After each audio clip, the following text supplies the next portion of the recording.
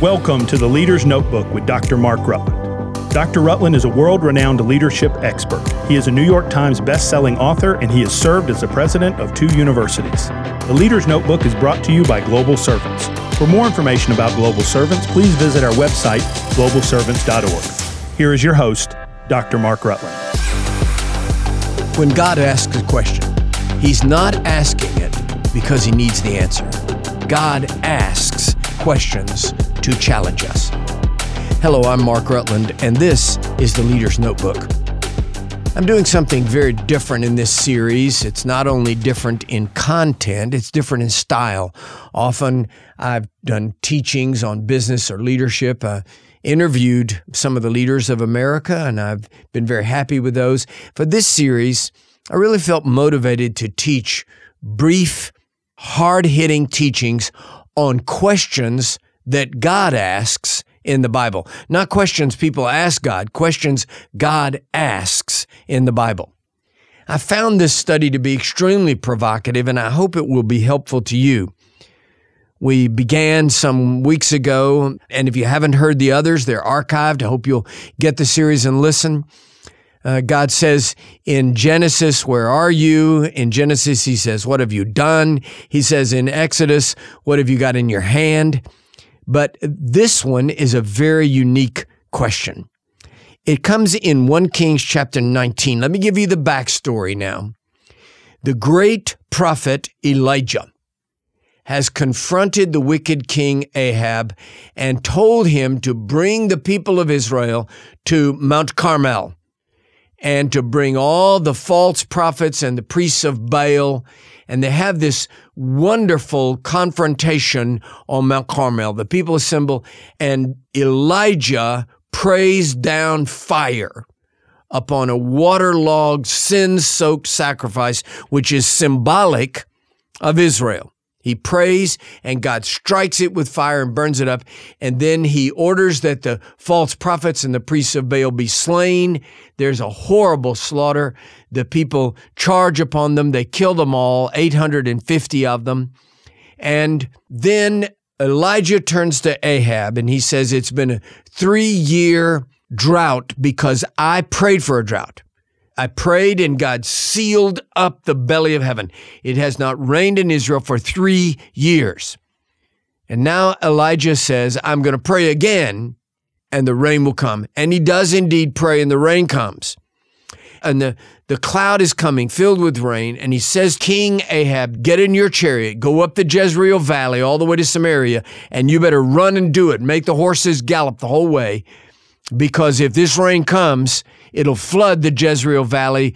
The chariot wheels will get stuck, and you'll be stuck in the mud. And so Ahab jumps in his chariot.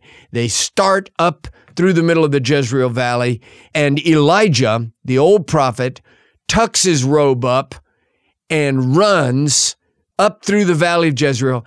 And this old man, under the anointing and power of the Holy Spirit, outruns the king's chariot.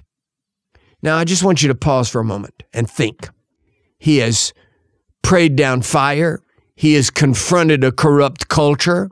He has wrought a great victory.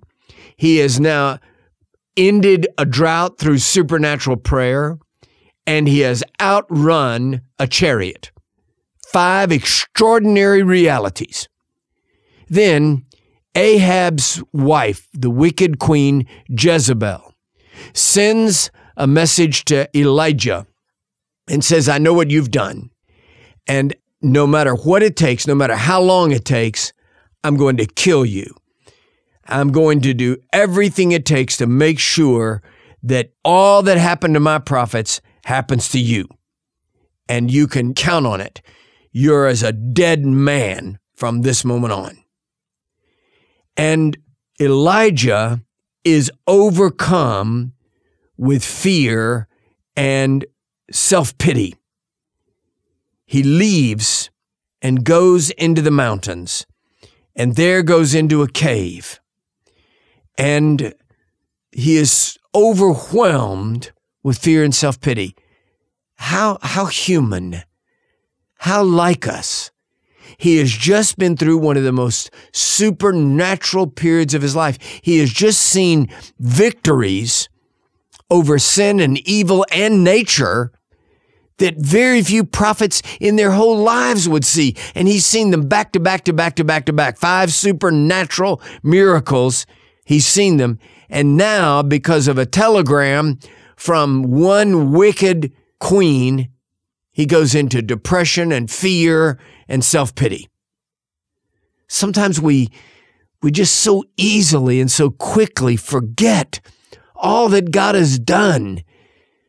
I urge you, in a time of crisis or fear or the impending distress of some kind, pause and ask yourself, remind yourself, process again, go through all your memories of things that you received, of prayers that were answered, of ways that God showed up supernaturally.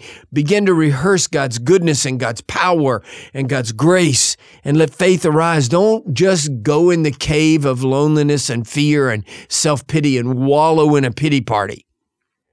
So now the angel of the Lord comes to him, to Elijah, the great prophet, and says to him, you need to eat. You've got a long journey, and I need you to eat, and I need you to get prepared. God says to us, get ready, get prepared, and then eat and be prepared for what I want to do. Now comes the question of God.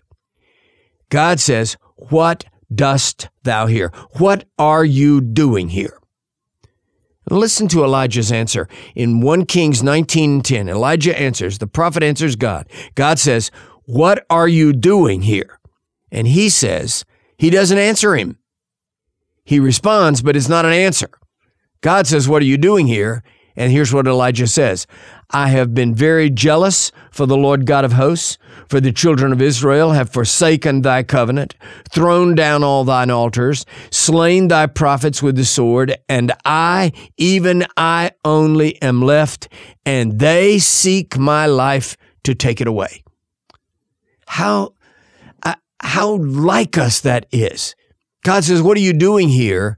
When obviously what he's doing is sulking and being afraid and wallowing in self-pity.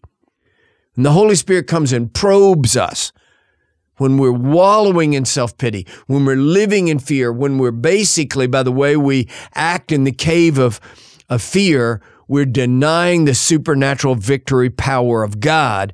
When that happens and God probes us, the Holy Spirit comes and says, what are you doing here? We don't answer straightforward, oh Lord, I'm sulking. I just want you to know I'm laying here feeling sorry for myself. We don't. We come up with all kinds of defenses. Elijah starts saying, I've done this and I've done that, and the people are opposed to you, and I'm the only one left. Now listen to what God says. Go forth, go out and stand on the mountain. And this is a very famous passage of Scripture. God causes this horrific hurricane to come, so strong that it rips the cliffs off of the mountains and they break in pieces. And then there comes an earthquake. And then there comes fire. But God was in none of those things. God was not in the wind or the earthquake or the fire. And then there comes a still small voice. 1 Kings Chapter 19 and verse 12, after the earthquake, a fire, but the Lord was not in the fire, and after the fire, a still small voice. And it was so that when Elijah heard it, that he wrapped his face in his mantle and went out and stood in the entering of the cave. So God says to him, what are you doing here? Elijah kind of dodges the question. And God says, what you need to be doing here is what? Hearing my voice. So the first point is this: when you are in a crisis, when you're in loneliness, when you're feeling self-pity, when you feel like everybody's against you, the first thing you need to do is hear the still small voice of God. Hear God's voice. But then God asks him the same question. Again, this next passage is absolutely remarkable. And God says to him in the still small voice, what are you doing here, Elijah? And listen to what Elijah responds. It's exactly the same words. He quotes himself. And Elijah said, I have been very jealous for the Lord God of hosts, because the children of Israel have forsaken thy covenants, thrown down thine altars, slain thy prophets with the sword, and I, even I only, am left, and they seek my life to take it away. Sometimes we simply won't find the victory when God offers it. It's remarkable to me, this great prophet walking in the power of the supernatural. God says, what are you doing here? And he says, oh, I'm the only faithful servant in Israel. Everybody else has been killed, and now they're coming after me. Your people have turned against you. And oh God, I'm just the only one left alive. It's a voice of self-pity and whining. So God says, what you need to do is hear the still small voice. Hear me. And Elijah does hear him. God asks the question again, and Elijah gives the same pathetic answer. This time, God tells him what to do. He tells him exactly where to go, what to do, who to anoint king. He gives him the plan for victory. So, what does it mean?